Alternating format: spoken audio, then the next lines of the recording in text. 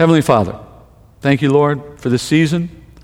I thank you that you gave us an opportunity to be a part, even as it may have seemed like a trial for us, a difficulty, a test.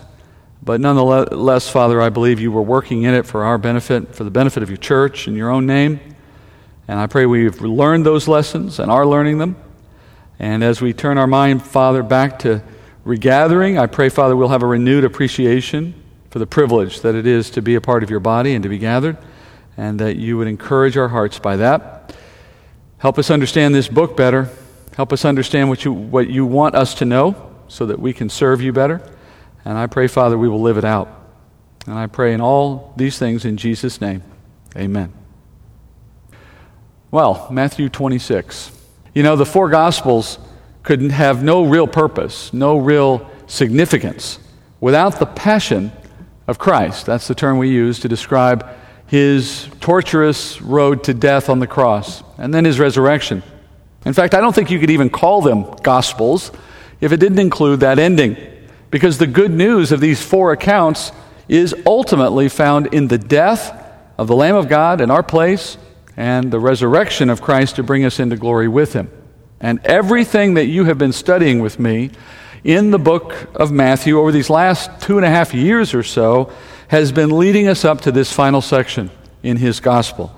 And this final section, which covers the events of Jesus' betrayal, his trial, his torturous death through the crucifixion, and then his resurrection.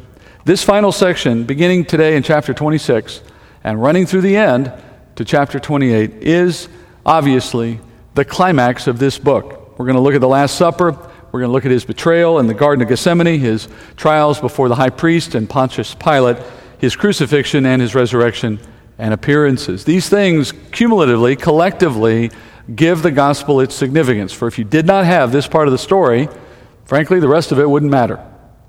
So we're going to take a fresh look at these events as we go into them, because it's been my experience that our understanding of the events surrounding the Passion of Christ have been heavily colored by church tradition and even some folklore that has made its way into the teaching in the church. You probably know, for example, that the birth story of Jesus at the beginning of the Gospels is often overshadowed by Christmas traditions, and even the lyrics of Christmas carols teach us incorrectly at times about what took place during those events. And so likewise, in the Passion of Christ, you're going to find that much of what you're learning has been colored to some extent by Easter traditions in various churches and even popular culture and their views on the resurrection. And even just the day of the week that Jesus died on is often misunderstood. So with all of that said, I want to take a fresh look at what we learn in Scripture on this part of the account of Jesus. I want you to set aside all your assumptions. I want you to be ready to learn, because that's why we do this, right? All right, well, since we're moving into a new section, let's revisit a few things, particularly the circumstances of the moment that we're in at the beginning of chapter 26 and the timeline of the events that we're going to study. This is a necessary thing when you get into a new section of a gospel. You want to make sure you understand where you're coming into it from. So on the final week of Jesus' life on earth, we know he enters Jerusalem on a Sunday, a day we traditionally now call Palm Sunday. And as we studied this a few chapters back, Jesus entered directly into the temple on that first day. He taught on that day, and then again on Monday, and again the next day on Tuesday. And in those encounters, he was being investigated and he was being tested by the religious authorities of Israel, each of them trying to find flaws in Jesus. He passed all of those inspections, proving himself to be the worthy sacrifice, the Lamb of God, spotless, sacrificed for our sake. And each night as he finished, he would leave the Temple Mount, he would go eastward, up the top of the Mount of Olives and over the backside of the Mount of Olives to a little town called Bethany.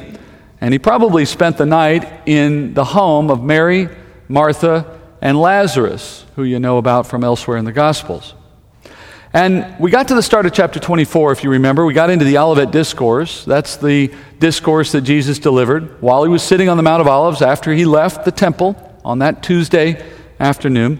The disciples had posed those questions to him about the end times. Jesus sat down with them and answered them on the Mount of Olives.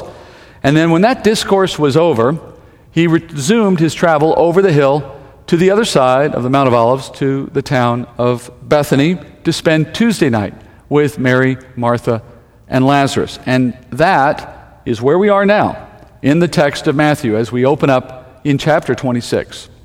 So let's read there, chapter 26, verse 1. When Jesus had finished all these words, he said to his disciples, "You know that after 2 days the Passover is coming, and the Son of Man is to be handed over for crucifixion." So we pause there. Jesus says in 2 days he'll be handed over for crucifixion on the Passover. Now that phrase, handed over, it implies a transfer of custody from one authority to another. Now, in its very simplest sense, Jesus was just referring to the way Judas will hand him over to the Jewish authorities. But it's equally true that Jesus was referring to the way the Jewish authorities, in turn, handed Jesus over to the Romans for crucifixion. But in a spiritual sense, Jesus was also referring to the Father's plan to hand his Son over to the enemy, to Satan, for the Satan to do as he wished for a moment. And that's the story Matthew is now setting out to tell us in these final chapters. He wants to help his readers understand, how is it that the Lord of creation, this man that Matthew has now spent 25 chapters proving to his readers, is the Son of God, the Messiah, the Creator himself. We have now come through those chapters realizing the truth of that claim. And yet, as we get to the end of this story, we find the Creator crucified by criminals. It would suggest that maybe our belief in him as Messiah was misplaced. For after all, who could kill God? Or so when some would ask. Well, Matthew needs you to understand why this death happens and how it happens in light of the fact that Jesus is Messiah. But before we get into that story, Jesus comments here on a timeline issue. He says that the Passover is going to be 2 days away. Now, there is still a good deal of mystery as you study this and as you hear others teach it about the timeline of the events of Jesus' death and resurrection. As I mentioned a moment ago, most of us have been taught that he died on a Friday and then rose again on a Sunday. But as we're going to see in future weeks, tonight, today, and then going forward, we're also going to learn that that isn't true. It doesn't fit with Scripture. And not only is the timing of the day of his death wrong, but there's other dates, other events within this week that have been misplaced over the course of teaching. And so as we study through this, we're going to take moments along the way to pause when we see time references like we do here, to consider what it all means and to get it right. And we have to start today with some background, some ground rules for how we look at time in Scripture. These are important timekeeping guidelines that will help us find the correct interpretation of what we read. Let me give you the first of these guidelines or rules, and that is the Jews reckon a day of the calendar differently than we do.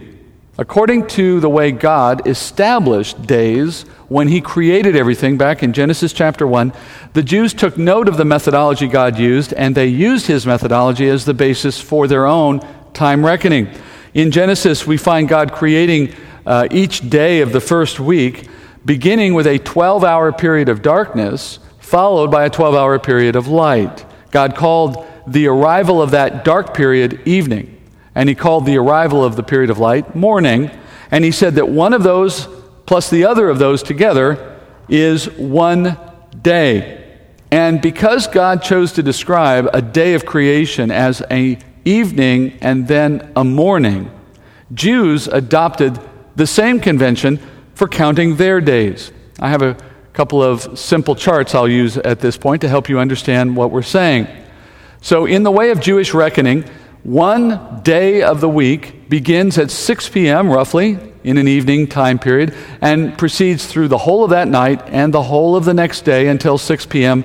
the following evening. That would constitute 1 day in Jewish reckoning. So for example, if it were a Monday, Mondays begin at 6 p.m. on Sunday afternoon or Sunday evening, at sundown on Sunday. And they continue all the way until sundown on Monday afternoon. That would be Monday in Jewish reckoning. Now, we don't count days that way. We count days beginning at midnight. So if I put our way of counting next to the way that Jews count, you see our day actually is 6 hours after the start of the Jewish day. We start at midnight. They started earlier at 6 p.m. Now that's an important difference. You will find times in the Gospels in which a time reference is offered, but if you assume they're looking at it from the modern day, you'll be wrong. They're looking at it from the Jewish perspective.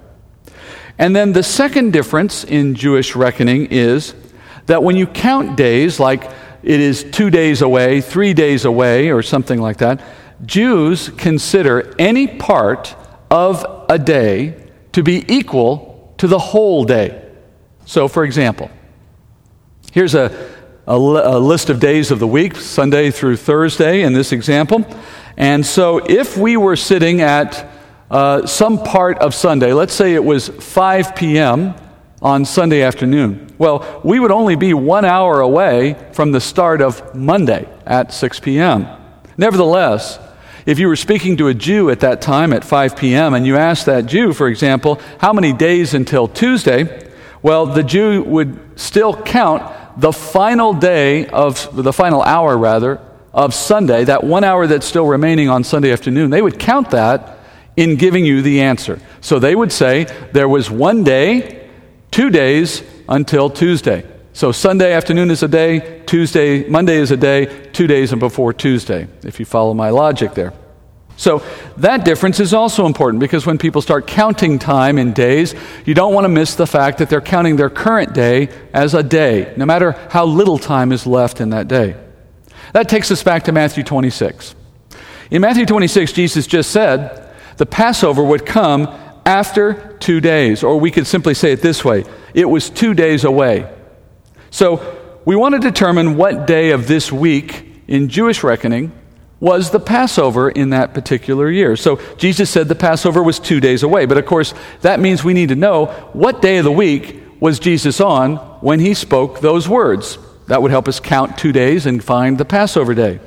Well, we get our answer to which day is Jesus talking on. We get that day reference from consulting Matthew and other Gospels. First, the Gospels report that Jesus came to Bethany and stayed in the home of Mary and Martha and Lazarus the day before he entered Jerusalem.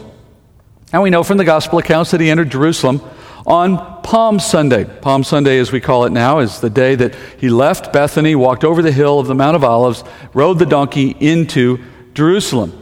And John tells us that that day, the day before he walked into Jerusalem, the day he was in Bethany, John tells us that day was a Saturday, 6 days before Passover.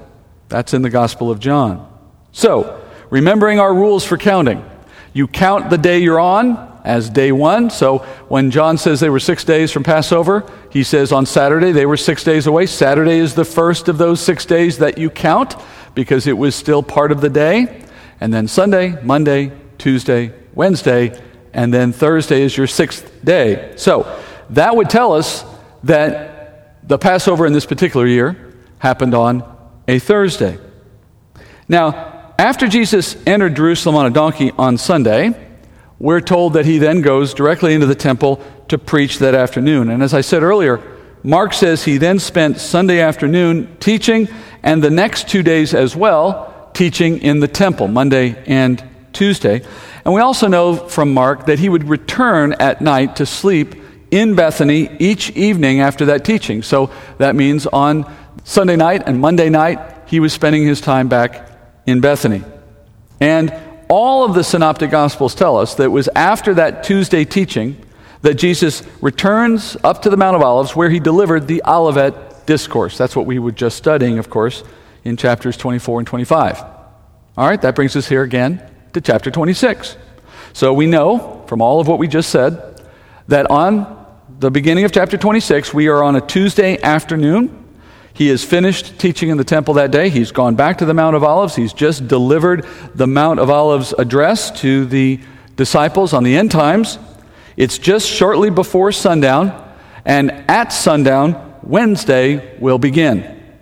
And before sundown on Tuesday afternoon, Jesus says, 2 days remain until Passover. So, let's use our rules once more. Using our rules, we count the little bit that remained on Tuesday, speaking in chapter 26. That would be his first day. And then he says there were 2 days, so we count the next one. That's Wednesday. And then Passover again.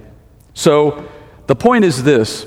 Matthew's time reference in chapter 26 agrees with John's time reference back in John 14, both of them telling us that the Passover is going to happen on a Thursday, which means Jesus died on a Thursday, not on a Friday, as tradition tells us. And we're going to see additional evidence later in Matthew that confirms Jesus did, in fact, die on a Thursday. Now, at this point, having just spent the better part of 10 minutes or so on all of this, someone is probably asking themselves, well, this is all kind of interesting, I guess, but did we really need this level of detail? Is it really that important? Well, let me answer that question with a question. Is it important to you that your accountant can do math properly? What if your CPA's math skills were correct most of the time, but once in a while he or she was a little off? They missed a zero here or there when they were calculating your tax bill or when they were balancing your accounts and so on. Would that be important to you? Would you have a concern about that? Well, yes, obviously. We want our accountant's math to always be precise because it's our money that this person is dealing with, and we don't want it mismanaged. But there's actually a more important reason why you would want your CPA to know how to do math properly, because knowing how to add and subtract properly is a basic test of competence and trustworthiness, for that matter, for any accountant. So if a CPA can't do math, then that person is not competent to manage your finances. Wouldn't you agree?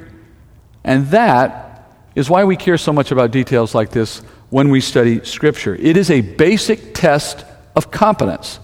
Making sense of Scripture, we know, is ultimately the job of the Holy Spirit working inside us. But the Bible says that the Lord brings understanding to teachers who handle the Word with care and precision.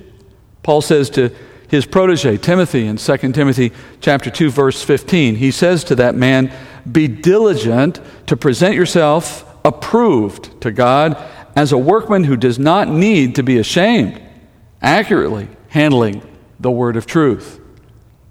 Paul didn't say you should mostly accurately handle the word of truth, or just make sure you handle the important things accurately.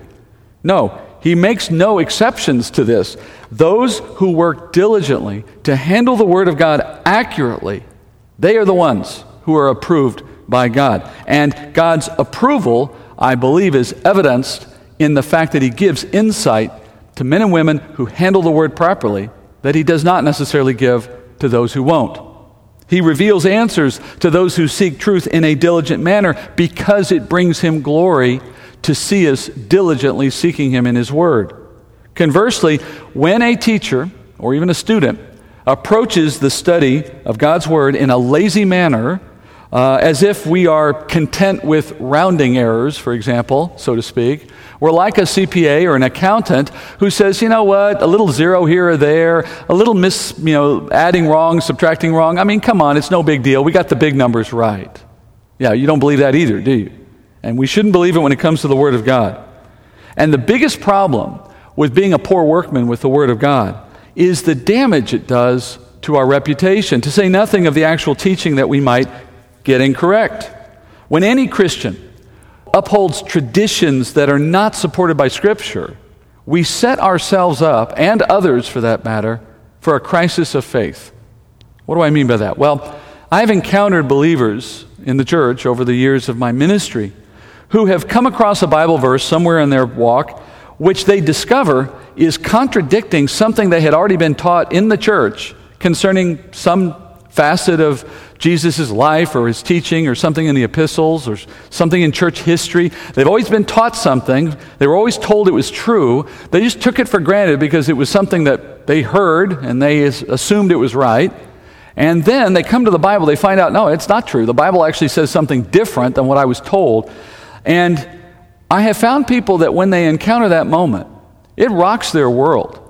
They enter a crisis of faith because of that disconnect. They suddenly wonder, can the Bible be trusted? Is my faith based on something false? Is there anything I was told that was true? And they'll feel cheated or they'll feel deceived. And as a result, some may choose to walk away from following Jesus. Now, clearly that is an overreaction. And more reasonable people might look at that situation and simply acknowledge that sometimes we're told things that aren't true because human beings are fallible. We don't know everything correctly. And it's possible to be told the wrong thing by an otherwise smart, sincere, well-intentioned person, and later the Bible shows us that we heard it wrong. And when that happens, we simply acknowledge the change in perspective. We take what the Bible gives us thankfully and we move on. That would be the right way to see it. But some don't act that way. And while you might think that understanding exactly which day of the week Jesus died on is just a minor detail, you also may underestimate how much getting things like that wrong will affect the walk of somebody in the church when they later realize it wasn't true. If you are a believer who wrestles with the trustworthiness of Scripture, with the accuracy of Scripture, with the way that Scripture has been handled over the centuries, if you wonder if things have been distorted, if you question whether it is truly a record from God, or was it just the writings of men, if that's where your heart is, and many believers start there, certainly, well then, these little details can be the make or break differences in whether you put your trust in the Bible or not. So as I speak to you on this, I'm speaking not only to you as a student, but to all those out there who might be teachers of the Word, pastors of other individuals, or simply that mentor or expert that friends come to in the body of Christ. If you cannot find biblical support for the traditions that are a part of your church or your denomination or your own life, you need to be prepared to abandon your traditions. And in their place, you need to teach what the Bible says. And more than that, you need to be able to defend what the Bible says in detail from the Scripture. Because, friends, we have to take care with what God has given us so that we get everything right as best we can. Not overlooking even the smallest detail, lest we give somebody reason to doubt or question the authenticity or the accuracy of Scripture, because the Bible, left to itself, will validate itself. It doesn't need our help to validate it. The problem is we do the opposite. We undermine it by changing or adding or mistaking things with contradictions of our own misunderstandings. That's what we're trying to avoid. We want to be a workman who is approved by God because we were diligent with His Word. And that's what I try to do here. That's what this whole ministry is about. All right, let's return to chapter 26. And from the point we are now, Matthew's narrative will begin to take on an interesting pattern, all the way to the end of the book, really. He begins to jump around from scene to scene, highlighting certain events, putting them together in just a certain fashion to tell a story. I think it reads a little bit like a movie script where the writer is weaving together action that's taking place in different places at the same time, and he chooses to weave that in a way that tells a story. In this case, the events of this final week of Jesus' life are centered around three primary scenes. First, you have the scene of Jesus in and around the Garden of Gethsemane on the Mount of Olives and what goes on there. Secondly, you have Jewish officials in their exclusive homes in the upper city of Jerusalem and their confines, and they're convening together up there. And then thirdly, you have a scene of the Romans and the officials in the praetorium of the city of Jerusalem. And we're going to move between these three scenes over the next several chapters. Chapter 26 starts with the scene of Jesus in the garden, and that is in the general vicinity of the Mount of Olives.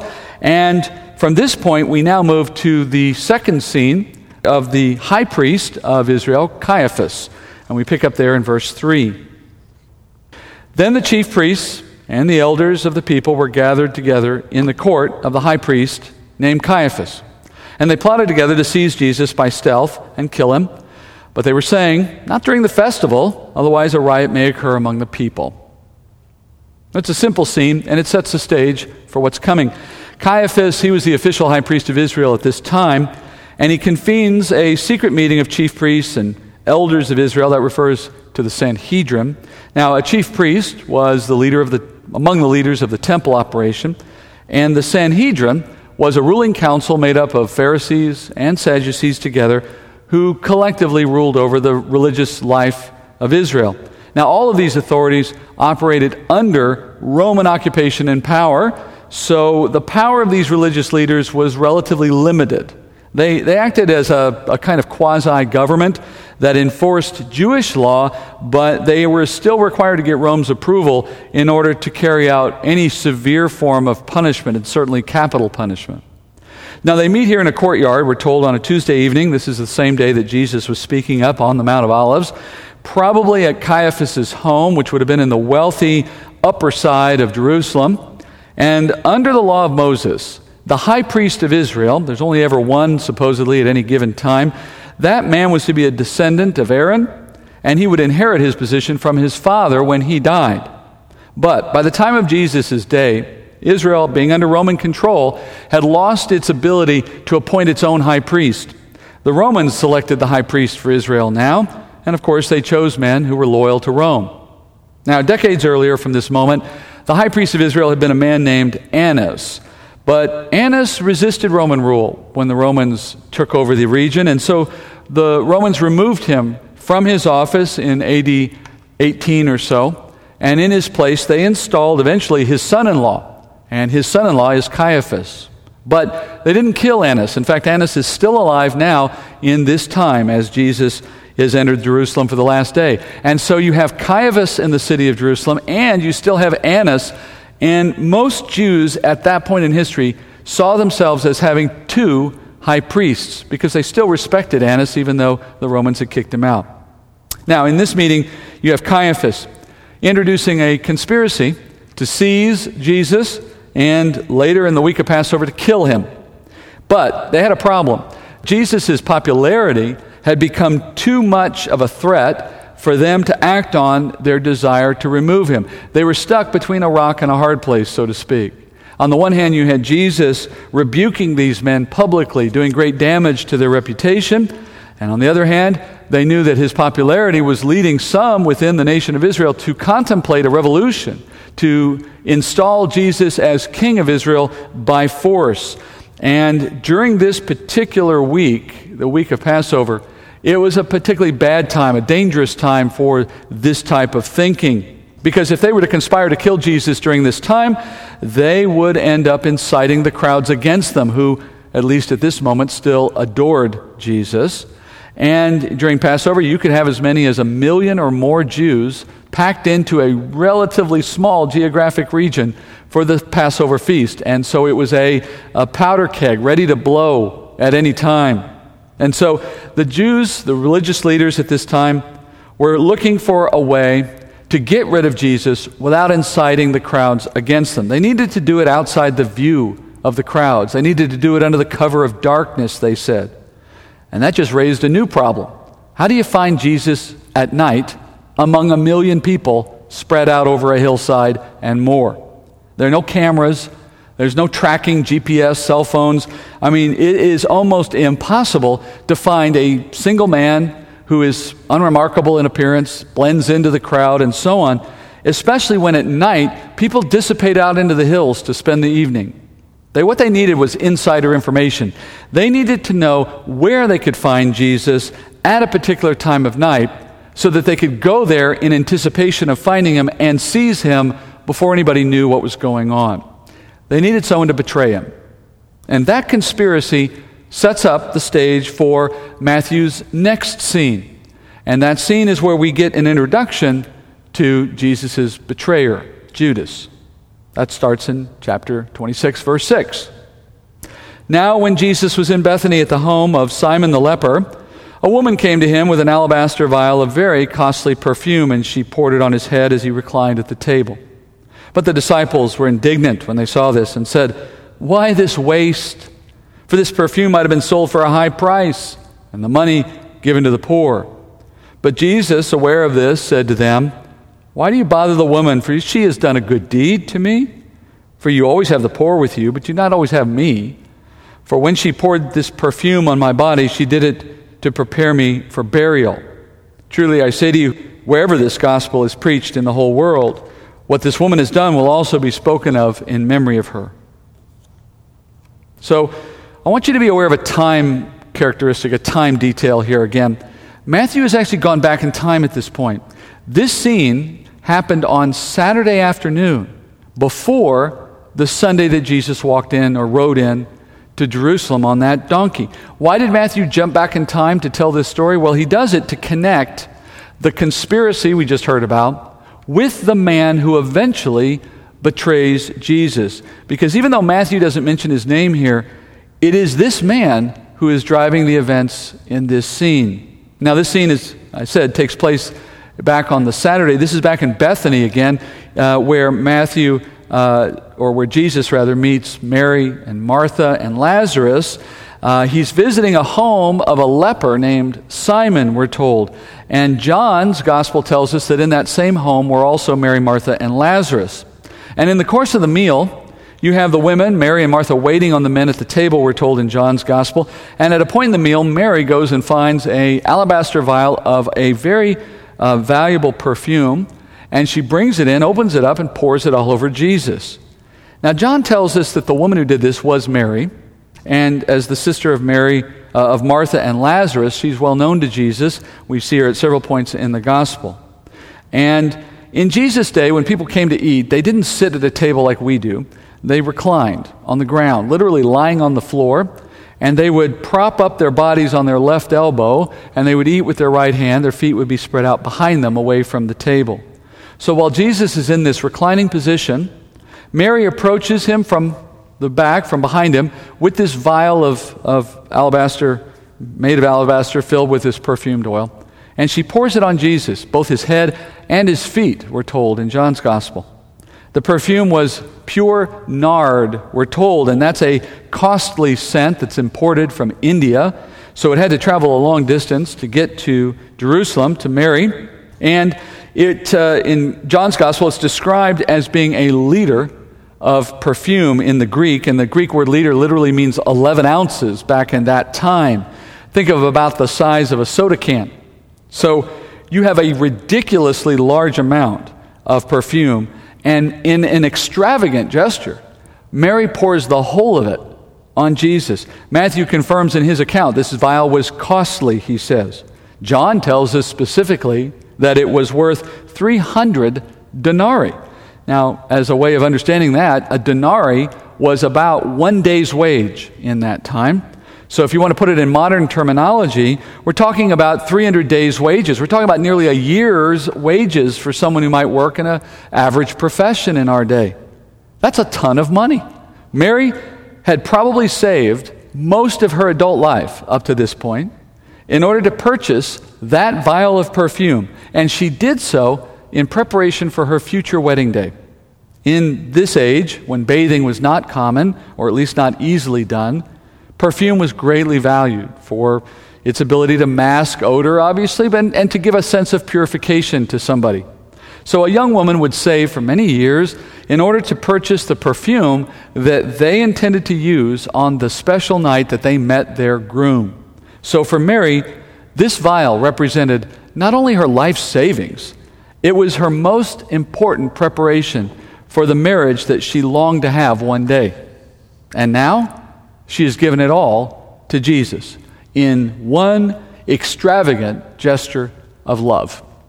Matthew says her perfume was kept in an alabaster vial. And what that's telling us is this is a vial that could only be opened by breaking the cruse off the top of it. So once it was opened, you didn't seal it back up. And once opened, it would dissipate quickly over time. It wasn't going to last in that state. So what Mary did was commit the whole thing to Jesus, even at the opening of it. And then both Matthew and John report that this scent now filled the house. Can you imagine? It must have been overpowering. John tells us again that she also poured it on his feet. And then he tells us this.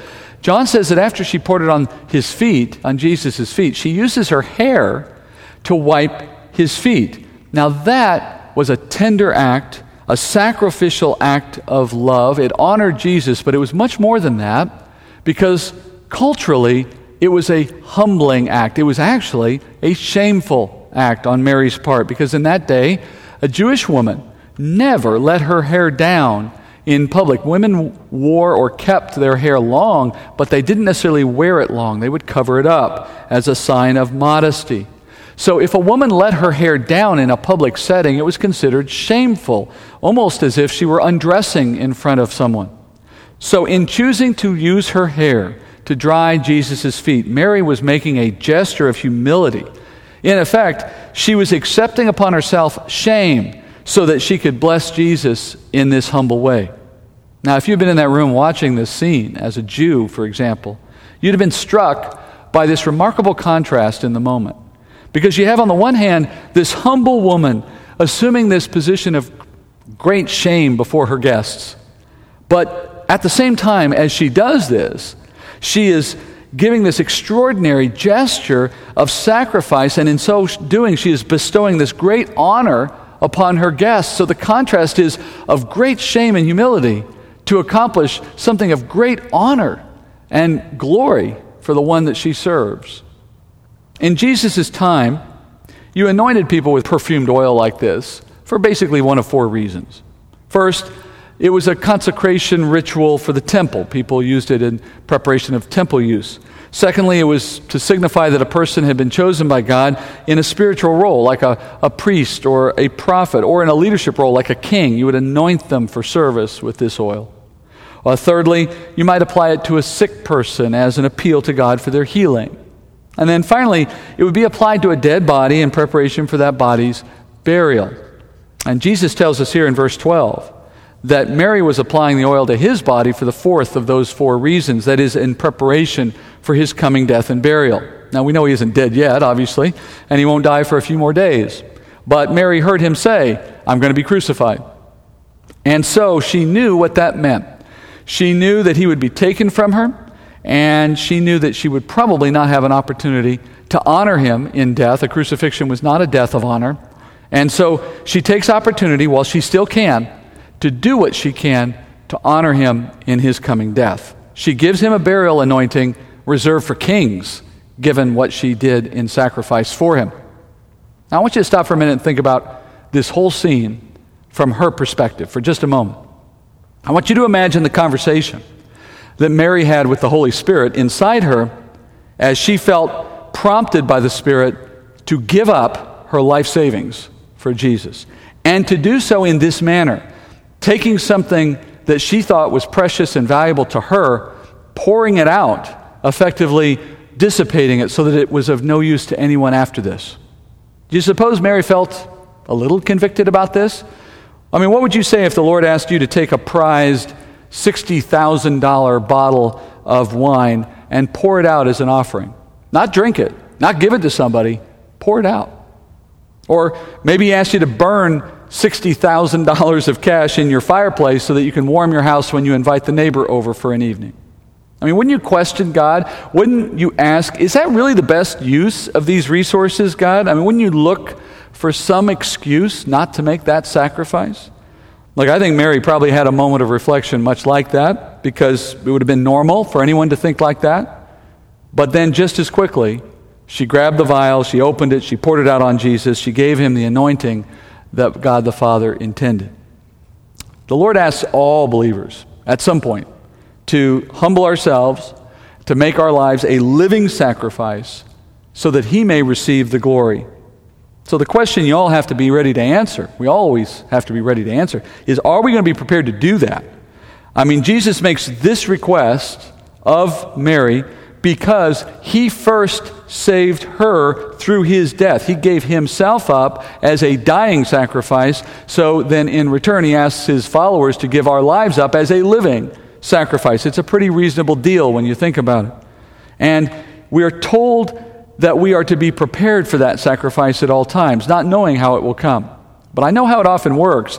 We often set limits on what we think we're going to give God. We make bargains, basically, with God. We tell him he can have everything that we have, everything, except that one thing. We don't want to give up that one thing, whatever it is. It might be something of our funds, our wealth. It might be our time. It might be some relationship that we're determined to hold on to. It might be a bad habit. It might be an attitude that we like to carry about. Or it might be a grievance that we can't seem to let go of or forget. But when you set a limit like that before God and you say, not that, God, I'll tell you from experience, that will be the thing that he will demand.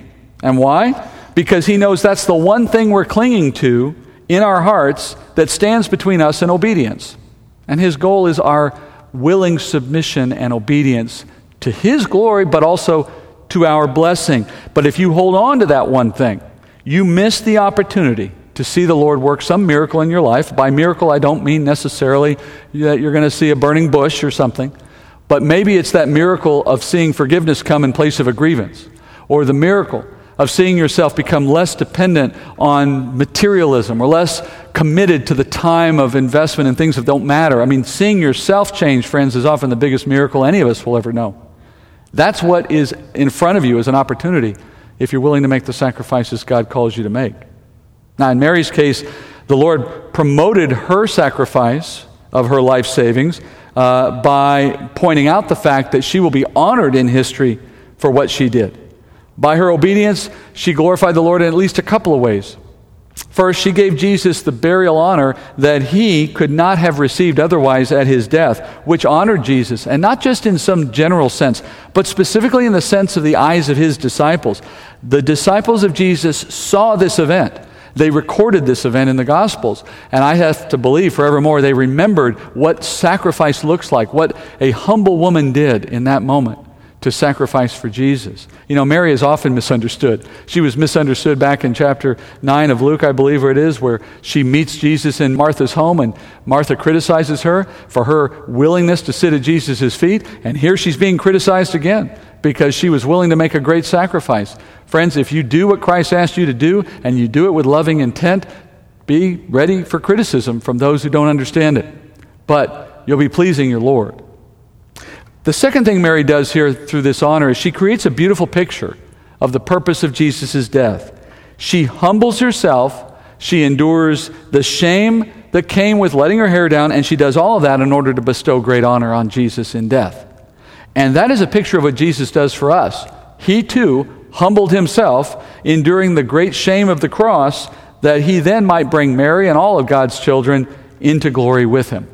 So, in a simple gesture, she forever memorializes the death and resurrection of Jesus. And the Lord says she will have her reward. Notice in verse 13, Jesus says that as a result of her obedience, her story will be known by everyone in the church. Everywhere the gospel is preached, people will know about Mary and what she did for Jesus. Could there be any higher honor in this life than to be honored in God's word in this way? I mean, she made a great sacrifice, yes, but that great sacrifice brought a great reward. One, by the way, I should add, that could only have come through that sacrifice. One led to the other. And then, of course, we wonder what kind of reward is waiting for her in the kingdom for her service to Jesus. Look, whatever the value of that vial of perfume, whatever it was in her day, it will pale by comparison to the value of what God has prepared for her in her eternal inheritance. And I will submit to you that we will be more willing to make earthly sacrifices for God now, in whatever form he asks, if we understand two things well. The magnitude of his sacrifice for us first, and then secondly, the reward in eternity that awaits us for pleasing him. If you understand those two things, you'll have no problem letting go of anything here that he asks for, because they can't begin to compare. So, Mary apparently understood both of those, or at least she understood well enough that sacrifice was worth it, and her motivations are pure. But Matthew says not everybody in that room at that time understood her motivations. And although he doesn't name who objected, we know from John's gospel that the main objections came from one of his disciples, Judas Iscariot. Judas criticizes Mary's actions as wasteful, saying she should have sold the perfume and given the money to the poor. At first, Judas appears in what he says to have sincere concern for the plight of the poor, but you go to John's gospel again and you find out the real motive for why Judas says what he says. Judas managed the money box for the disciples of Jesus. So he was like a treasurer of a civic organization, and he would collect the donations they might receive from wherever, and then he used that money to pay for meals or accommodations as they moved around. But John says he frequently stole money from the money box, which tells us this. Why was Judas upset that Mary didn't sell the perfume and give the money to the poor because he was upset at having missed out on having access to those funds. He was ready to steal some of them for himself. That detail is a window into the heart of this man, Judas. It reveals him to be a man who didn't particularly love Jesus or the other disciples, and he certainly couldn't understand Mary's gesture. And John's gospel confirms in John chapter 6 that Judas was, to put it bluntly, an unbeliever. Jesus says he selected his 12 apostles, including Judas, knowing full well that one of them, Judas, was a devil, Jesus calls him, or an unbeliever, to put it simply. So here's what we know. Jesus intentionally picked an unbeliever to be included among his inner circle so that there would be a man among them who would be willing to betray Jesus, because the other 11 certainly weren't going to do it. And the conspirators, back in the earlier part of this chapter, they sat around saying, how are we going to do this? How are we going to get our help to find Jesus? And they imagined themselves driving these events. The reality is, God had hand-selected the man who would help them. And he hand-selected Judas 3 years earlier. Perhaps nowhere in the Bible that I know of can you find an example of God's sovereignty more so than in the way that God here selects his own enemy in advance. And by this selection, he ensures his own death in a manner and under terms of his own choosing. But then finally, for the day, Judas's offer here, his offer to go sell that and provide for the poor, that offers you a glimpse into the heart and the motives of unbelievers. Men who would use ungodliness as a cover for greed. Judas spent 3 years with these men, just like the rest of the disciples. He heard Jesus' teaching, he experienced the miracles of Jesus, and yet, in the end, his best understanding of what to do under these circumstances was to take the perfume, sell it, and use the money for the poor. He adopted stereotypical religious thinking, and for that matter, a ritual, in place of understanding what the Lord demanded in that moment. For example, he saw Mary dumping out the perfume. He couldn't understand why it was valuable to Jesus to have it applied. And as such, he could not understand anything except earthly, temporal matters. And that is an indicator, a mark of unbelief. True spiritual understanding lies outside the grasp of an unbeliever, because your understanding of those things is dependent on the Holy Spirit. Paul says in 1 Corinthians 2:14 that a natural man does not accept the things of the Spirit of God, for they are foolishness to him, and he cannot understand them because they are spiritually appraised. That last phrase means they are known only through a spiritual process. So if unbelievers cannot understand God in spiritual ways because they do not have that process of being understanding through the Spirit's influence, if they lack all of that, then they fall back on earthly expressions of religion. And so for an unbeliever, helping the poor is the highest form of religious expression, because it seems to be the most magnanimous gesture you could make in this world. But that's the problem. It's limited to this world. Unbelievers are drawn to religion, at least at some level, and as such, they try to make this world heaven. They try to make this world a better place, to make this world a place that feels as if everything is right. But it's just a game. I mean, it's all just a hypocritical effort, a veneer of self-serving piety. There's nothing there beyond simply looking good or feeling good. Christians need to be aware of this game too, because we can be distracted by trying to make this world into heaven. And if you have the Spirit of God, then you should know this world is passing away, and therefore you know what truly matters is what is coming in the world that is yet unseen. That's where our focus should be. So we might feed those who need it. We've talked about already today an opportunity for us to be involved in local missions. But even then, that effort at feeding some group of people is ultimately about introducing them to eternal things, to the understanding of the gospel, not merely for their body's sake. And Mary was willing to give away her life savings to make something greater available, a sacrifice that had eternal outcomes for the sake of her Lord. And Judas couldn't see the two. He could only see the waste of something material and the loss of some material opportunity, either for himself or for someone else. He was blind to any spiritual benefit. As Christians, we need to make sure we're making the right sacrifices, yes, but we also need to make sure we're making them for the right reasons. and according to the Spirit's leading, not according to the spirit of this world. The church is called to show charity, primarily to those in the church, and always for eternal purposes. As we go forward in the study from here, we're going to continue to look more closely at men like Judas, what he does and why, and at the same time, at the sacrifices being made around Jesus and for Jesus, even as he makes them himself. And that'll give us plenty of opportunity to talk more about those issues as we go forward. I hope you'll join me with those lessons as we continue. Let's pray as we finish out today, and then we'll close.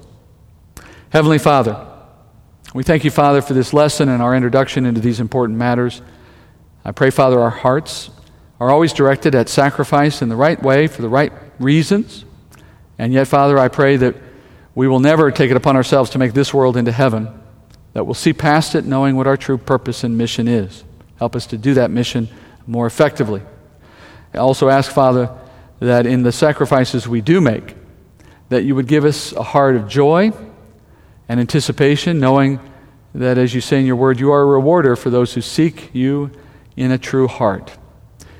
Father, I ask these things in the name of Jesus. Amen.